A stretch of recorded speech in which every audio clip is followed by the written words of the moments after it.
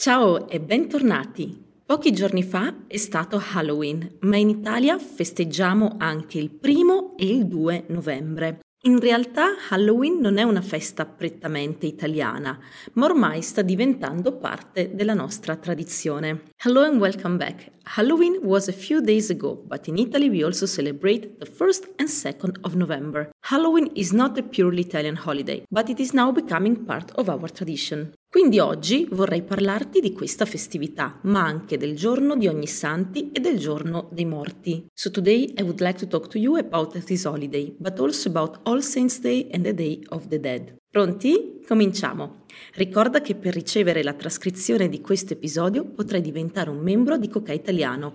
Inoltre riceverai una lezione di italiano ogni mercoledì e altri benefits. Remember that to receive the transcript of this episode you can become a member of Coca Italiano. You will also receive an Italian lesson every Wednesday and other benefits. Vediamo Halloween.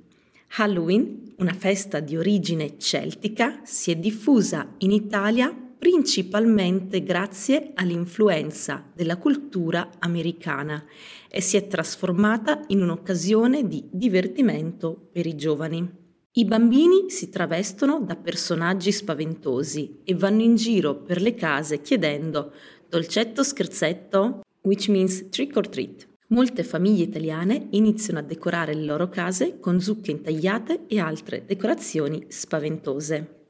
Ognissanti. Il 1° novembre è noto come il giorno di Ognissanti ed è una festa religiosa importante in Italia, dedicata a tutti i santi della religione cattolica. Inoltre, in questa giornata, le famiglie italiane onorano i loro cari defunti, visitando le tombe nei cimiteri e adornandole con fiori e lumini per ricordarli.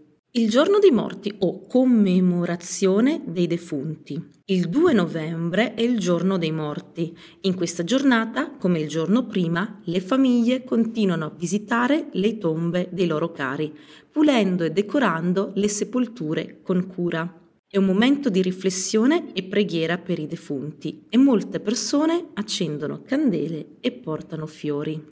Insomma, in Italia Halloween è diventato più una festa per i giovani ed è legata al divertimento, mentre la commemorazione dei morti rimane una tradizione importante soprattutto per le famiglie. Nel tuo paese si festeggia Halloween e quando invece cade il giorno dei morti?